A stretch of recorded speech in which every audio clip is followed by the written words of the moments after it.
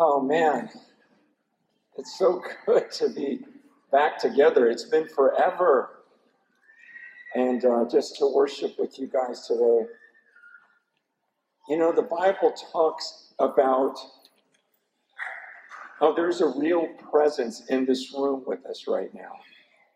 Okay, I know a lot of us grew up in church and we've heard the resurrection story 1,000 times, but let's just realize right now that he is literally here with us. Let that soak in for a second. We're talking about the Creator who spoke the whole world, who spoke the whole world into existence. He's literally here. And he hears our praises. He hears our worship. He hears our prayers. Like, I'm not standing up here by myself right now. I believe this more than ever. I've believed in him for almost 40 years now.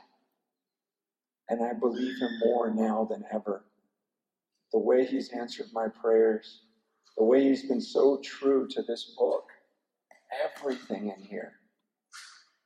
Man, I just want to remind us this morning as I was praying, like, God, what do you want me to say? I think sometimes we can get caught up in so many different issues and different things to where we almost feel like the good news of the gospel is like, we've heard that before.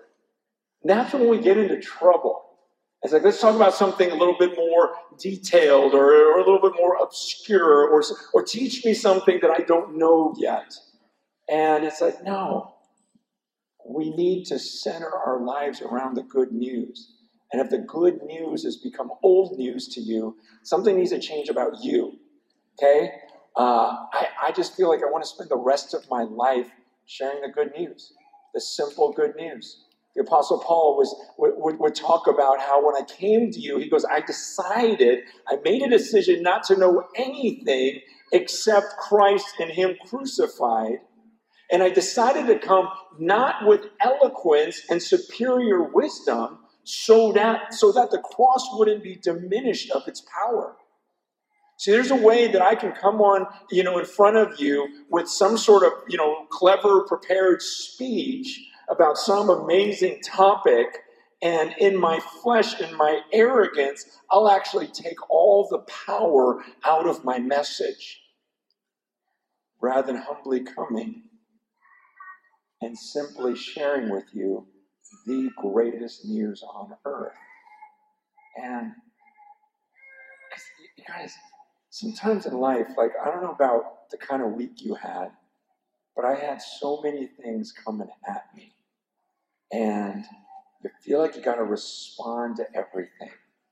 And pretty soon you're thinking about everything except for good news, right? That's what the enemy wants us to do. When we get together, he wants us to see each other's faults. And where you think I'm off and where I think you're off. As long as we don't think about the good news, the enemy's thrilled. So this morning, because Jesus has defeated the enemy, we're going to defeat the enemy by taking all those thoughts out of our head and focusing on the good news of Jesus Christ. We have control over this because of the power of the Holy Spirit. And this morning we're going to talk about the good news of the resurrected Christ. Yes, even this morning, I don't know how many of you guys did your reading this morning from the Bible.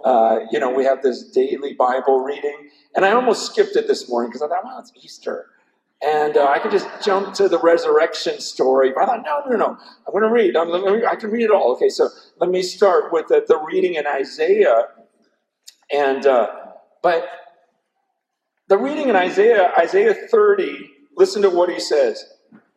Verse 27, behold, the name of the Lord comes from afar, burning with anger and in thick rising smoke.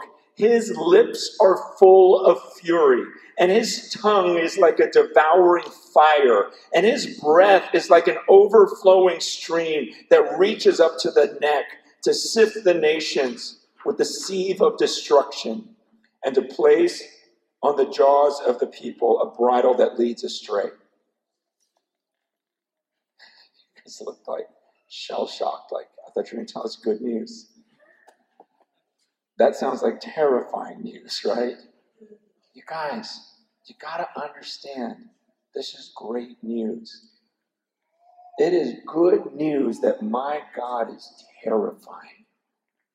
He is a terrifying God, and that's great news. I mean, look at these words. He says, in the name of the Lord, he's burning with anger and a thick rising smoke. His lips are full of fury. His tongue is a devouring fire. You know, like we talked about in Hebrews, and we studied that. It's like, oh my gosh, this being, he's like a whirlwind. He's like darkness and gloom. These are words coming from the scripture. He's someone that we can't even touch. He's a blazing fire. You know, the Bible says that he dwells in unapproachable light. This is all terrifying stuff. But you got to understand, that's good news. Because if that God is for me, who can be against me? You see, the fear of the Lord leads to life. See, what the world's going to do is they twist everything around, and they go, oh, that's bad news that he's so powerful, that he's so terrifying. Good news would be is if I'm at the top of the food chain, and there's no one greater than me. I'm saying, no, that's not good news. That we're all on the top of the food chain, and we just argue with one. No, good news is there's a king up there who is terrifying, and yet he's for us. He's so far beyond us, and yet he's for us. So who can be against us? And do you understand who is with us right now? Do you understand whose presence we're in? He's a terrifying God, and that's good news. I got some more good news. He's coming back to judge us. Isn't that awesome? I know, again, you're thinking, come on, how can that be good news? It's great news. You know why? Because if you were my judge, you'd be off. Okay? And if I was your judge, I'd be off. Don't you hate it when someone misjudges you? How many of you have been accused of something you didn't do? Doesn't that just infuriate you? And when people gossip about you and say stuff behind your back, you're just like, that is so not true. And these feelings of anger. And then there's times when you misjudge someone else, and we do it to each other. But the good news is there's someone that actually knows everything. And he knows the truth about you. I was thinking about this passage in 1 Corinthians 4, starting in verse 2. Verse 3. Listen to what Paul says. For me, it is a very small thing that I should be judged by you or by any human court. In fact, I don't even judge myself. For I'm not aware of anything against myself, but I am not thereby acquitted. It is the Lord who judges me. Therefore, do not pronounce judgment before the time, before the Lord comes, who will bring to light the things now hidden in darkness and will disclose the purposes of the heart. Then each one will receive his commendation from God. This is great news. There's a judge that's coming, and he knows the truth about my heart. He knows the truth about your heart. You know that terrifying God I was talking about? He's a judge. And he's coming back, and he's just going to... So I don't have to spend my life defending myself. I don't have to spend my life trying to figure out what's really going on in your heart. I mean, as a pastor, I try, because I want to make sure, you're right with him for that day of judgment. I mean, when he comes back, I don't want you just be offering lip service like the Bible talks about, like we read about today. Like we don't want to just say these things with our lips and not mean it from our heart, because he's coming back and he's going to disclose. He's going to disclose the motives of men's heart. He's going to expose it. He's going to bring to light, the Bible says, what is hidden in darkness.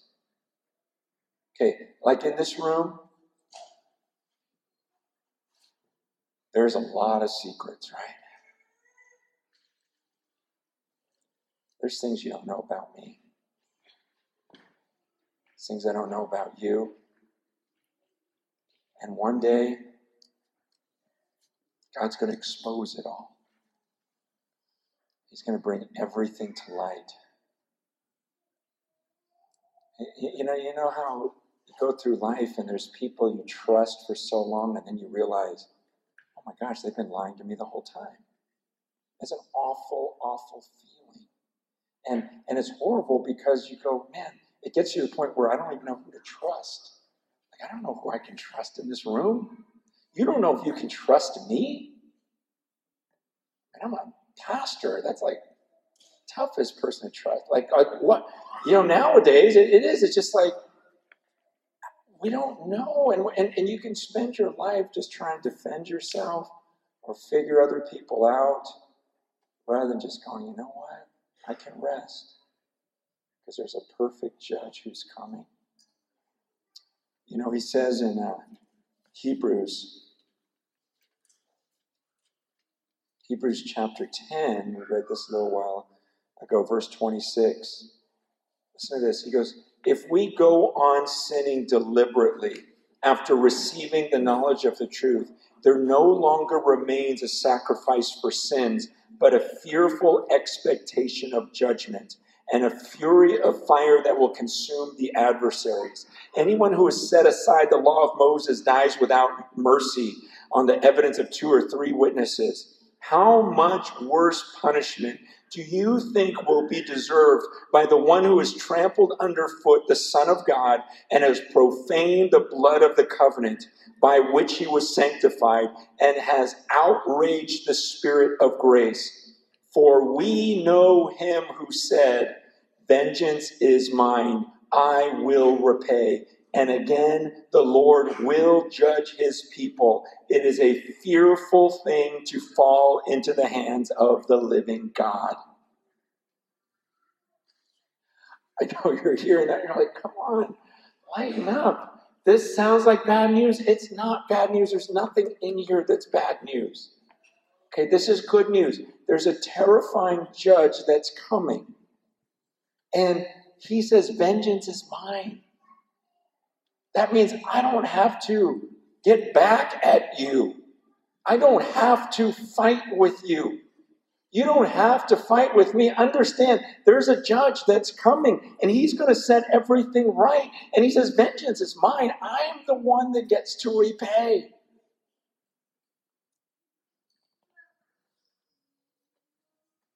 I have more good news. This one I think you'll actually see as good news from the start, I hope. Okay, so good news is there's a terrifying judge that's coming. And that terrifying judge actually wants to forgive us. Like, that's his desire. Like, he longs for it. Okay? So you understand, there's this amazing being that no one can touch. There's no one like him. He spoke everything into existence. Every single demon, the devil himself is only in existence because he gives them life. That's a crazy thought. That he gives life. He alone is immortal.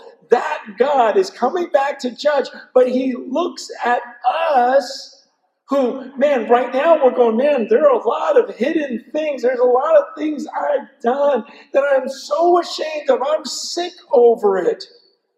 And even this week, I was literally in tears thinking about some of my...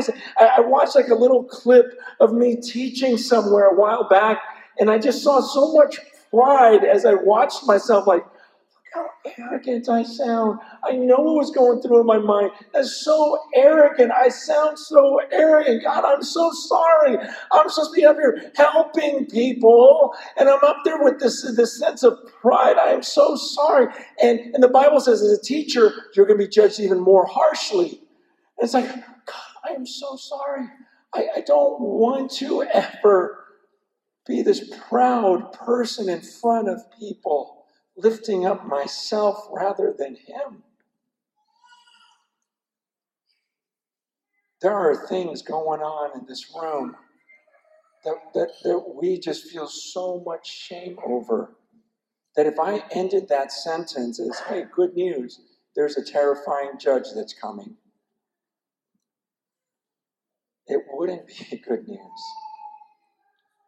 But it doesn't end there. That terrifying judge actually longs to forgive. He loves us. I want to read from Ephesians 2.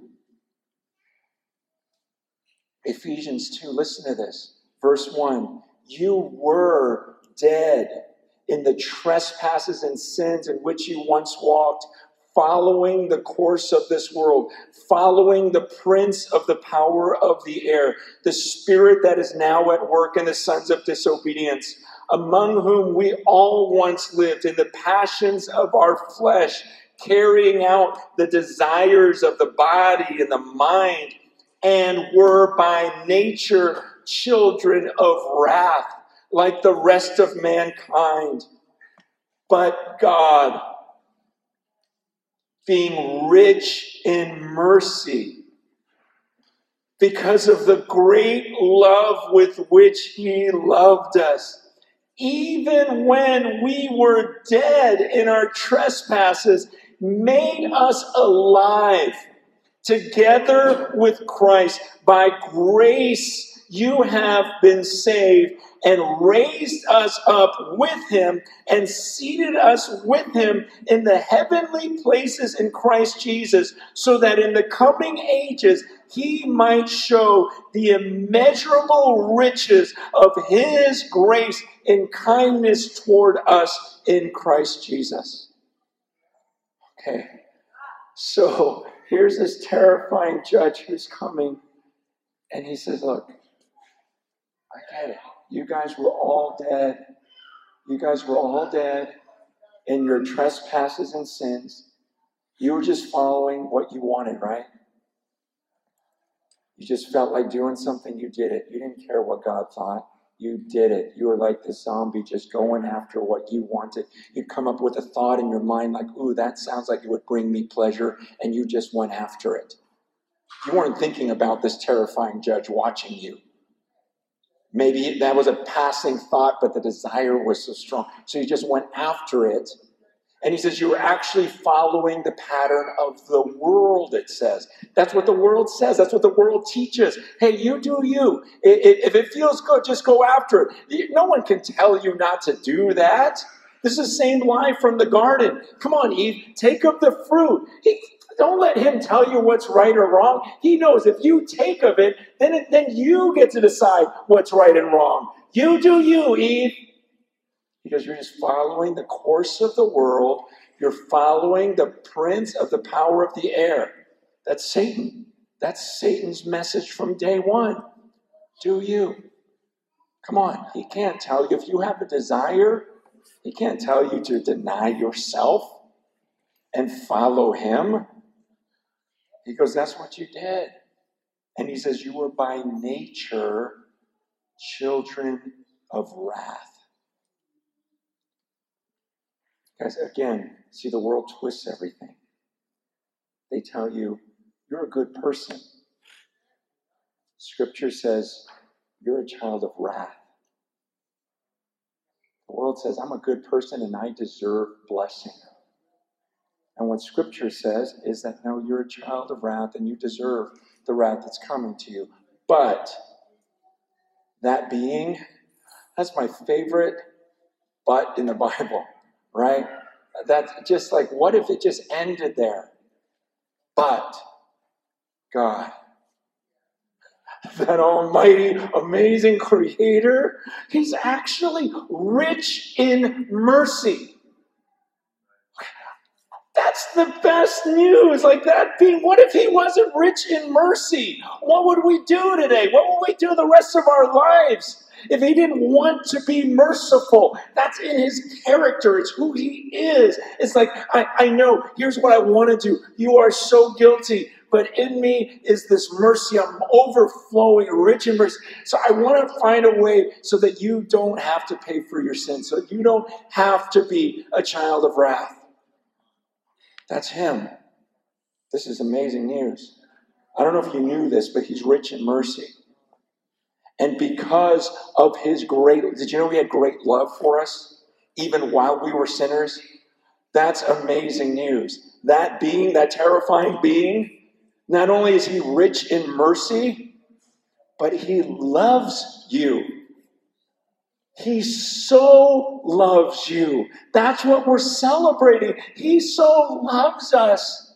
Man, that's why whatever happened this week, who cares?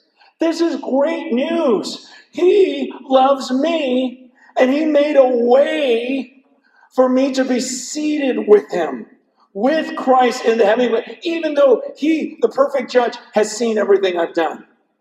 He knows everything I did as a teenager that I'm still sick about. He knows everything I did as a college student. He watched it. He's seen the hypocrisy in my life. And he looks at that little child of wrath who's following just whatever he feels like doing. And praise God, he's rich in mercy. And somehow he could look at me and say, I still love him. And I actually want to forgive him. And so I'll take my son. Because I'm a fair God and I'm a fair and righteous judge, someone has to pay. So let me take this one who is innocent. See, if John paid for my sins, it wouldn't work because you're guilty. Probably more guilty than me. I mean, that's my guess. But, it's like, what can he do for me? But the Bible says he took him who knew no sin, perfectly righteous, and he had his son become sin on my behalf. So he had Jesus on the cross and go, you know what, I'm going to put Francis and Kevin's sin on you. And you're going to take it. Why? Because I'm rich in mercy and I love these people. And so he's watching this and he puts all of my sin, your sin, on his perfect son and has him crucified. And there he's paying for all of my crimes. He made him who knew no sin become sin on my behalf so that I might become the righteousness of God through him. So then all my sin was transferred there. For those of us who believe, that terrifying God, that whirlwind, that blazing fire, that coming judge is full of mercy, full of love, and said, I want to show the world love like they've never seen. I'm putting it all on my son. That those who believe in him, we won't perish for our sins. We won't be children of wrath anymore. In fact, we become the righteousness of God. And the Bible says, God being rich in mercy, because of the great love with which he loved us, even when we were dead in our trespasses, he made us alive together with Christ. By grace you've been saved. And he raised us up with him and seated us with him in the heavenly places in Christ Jesus. This is my favorite part lately. Verse 7. So that in the coming ages he might show the immeasurable riches of his grace and kindness toward us in Christ Jesus. Why all of this?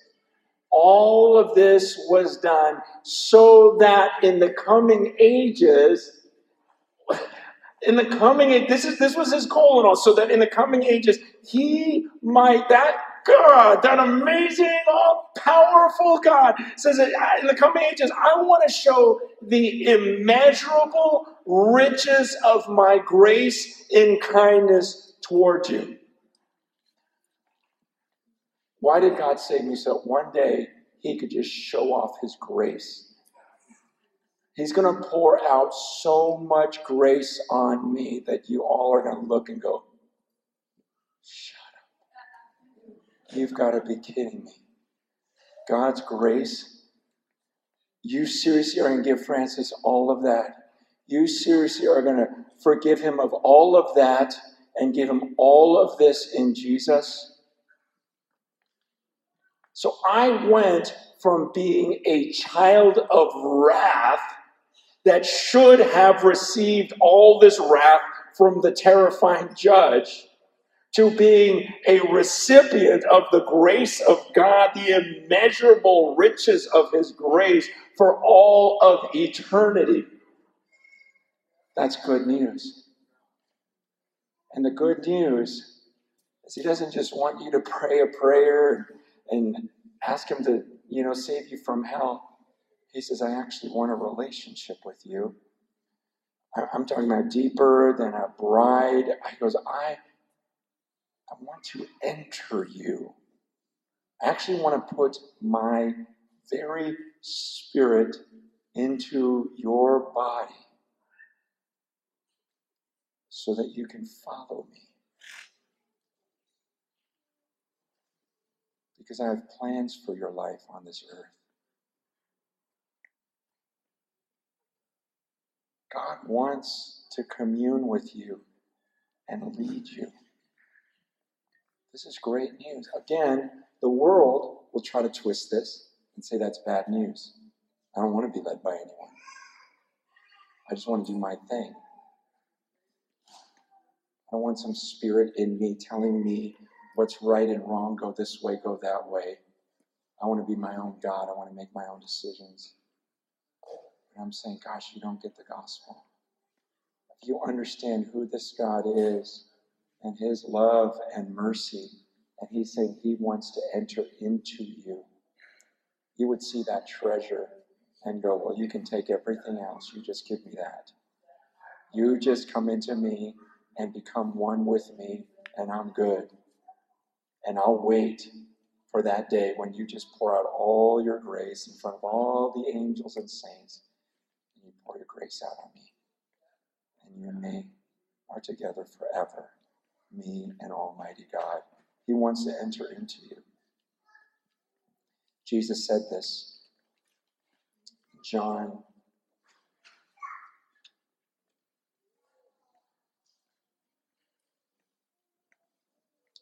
chapter 14, verse 16, he says, I'll ask the Father, and he'll give you another helper to be with you forever, even the Spirit of truth, whom the world cannot receive because it neither sees him nor knows him. You know him because he dwells with you and will be in you. So Jesus said, I'm not just leaving you down on the earth. After Jesus rose from the dead and ascended into heaven, he goes, I'm not just leaving you like that. He says, I'll be with you always. So back to where I started. We're not alone in this room. Okay? That's not just Christian lingo. Like, I literally believe that God that I was talking about, he's here with us. And he says that we somehow collectively, those of us who believe in Jesus, when we gather together, we, like a bunch of different bricks, just like there's blocks on this wall. Like this would be me. I'm a little darker than some of you. So here's me, and somehow we form together. That's all I am, is one block in this thing. And somehow we form a temple. And his Spirit dwells amidst us. And so when we come together in unity, that's why we fight so hard for oneness in the church, is because when we lay our egos aside and our arrogance and we come together as one, something special happens where his Spirit inhabits us in a special way. That's why the Bible says, don't forsake that gathering together of the saints. Don't go off doing your own thing like it's all about you. You got to fight against any division that'll happen in here. Because Jesus says, look, if you will become perfectly one, then the world will know that you're my disciples. There's something about unity that his Spirit wants to do. That's why we put aside all the selfish ambition. Look, right? We're all arrogant people. Man, we wrestle with just thinking we know more than others, that we're more righteous than others, that we're wiser than others, that other people just don't get it. And we're all the victims, right? It's because of what this guy did to me. It's what this girl did to me. It's what the church did to me. It's what this leader did. And I'm not discounting that. We've all been hurt. We've got to understand that, man, we've also all hurt other people. And God, what his Spirit wants is for us to be united, to become one under the good news. Like that, that's why Paul says, look, if there's any encouragement in Christ, did you get any encouragement from knowing you were a child of wrath and you were just awaiting judgment from this terrifying God? You were a child of wrath, and then because of his mercy, because you're so rich in mercy and so full of love for you, he gave everything so that you could be forgiven. He goes, if you get any encouragement from that, would you make my joy complete by being of the same mind, being of one heart? Can we just put aside our differences and our arrogance and just come together as one, celebrating the good news of what he did on the cross? That's what his Spirit wants to do in us. I believe his Spirit is in me as an individual, and I believe his Spirit moves mightily when Spirit-filled believers come together as one and with one heart say, you're worthy. That's why we're about to take communion. That's why we're about to take the body and blood of Jesus Christ. He commanded us. You guys, this is why we take the bread and cup in our homes every week, hopefully. Is because if we don't, we're going to get sidetracked by other things. And we're going to talk about different issues. And in a room of even 10 people, there are going to be 10 different priorities of what we should talk about.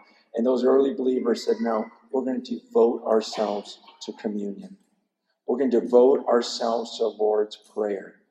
We're going to take this bread, we're going to take this cup, because it's going to remind us of the body and blood of Jesus.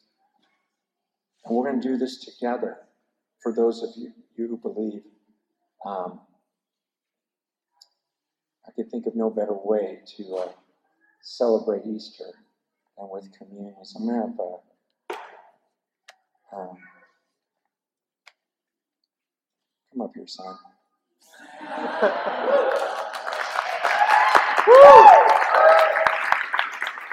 This is Peter. He just proposed to my daughter on Friday.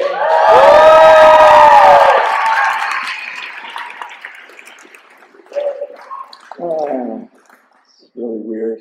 Okay. It is weird. Huh? It's okay, son.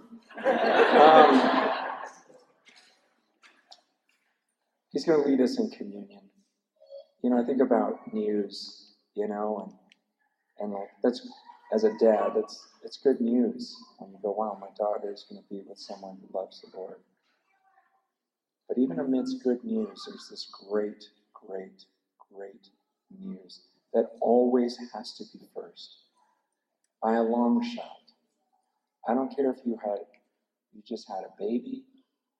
I don't care if you just got married. I don't care if you just won the lottery and had a baby after getting married.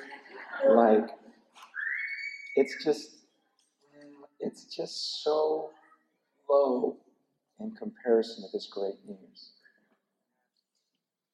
We're free in Christ. We're clean.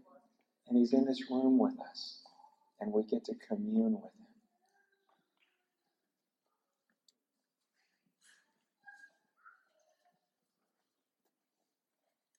Yeah, I don't really need to say anything. That's it. Like, there's no better way to celebrate Easter and just remember what the Lord did. Unlike Francis, I did skip ahead and just read the resurrection story today. And so, yeah, I just wanted to read. This is what we're doing right now, is that Jesus, the night that he was betrayed, it says, "Now as they were eating, Jesus took bread, and after blessing it, broke it and gave it to the disciples and said, 'Take, eat, this is my body.' And he took a cup, and when he had given thanks, he gave it to them, saying, 'Drink of it, all of you, for this is my blood of the covenant, which is poured out for many for the forgiveness of sins.'" So yeah, we just get to remember right now and rejoice in the blood that's been poured out for our sins. It's so good. But there is warning with this, because we don't want to just come in and assume, kind of like Francis was sharing, that God is a judge, and he's a good judge. And he knows our hearts. And so we're called to examine our hearts as we come.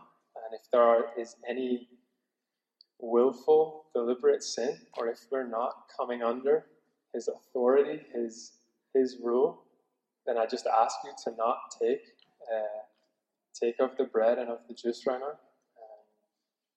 Just pray through that. Maybe talk to someone today and deal with that. If there's any bitterness, unforgiveness, just rid yourself of it, because God sees, he knows. But if not, if you're coming and as you examine your heart, there's just joy. And this is come and take with joy. And remember Jesus' body and his blood that was shed for us for the forgiveness of our sins. And so there's 4 different stations in each corner. So let's just take a few minutes to examine, and then if you go and take some bread, some juice, and then I will pray and bless it before we all eat together. So we'll take a few minutes just to examine our hearts.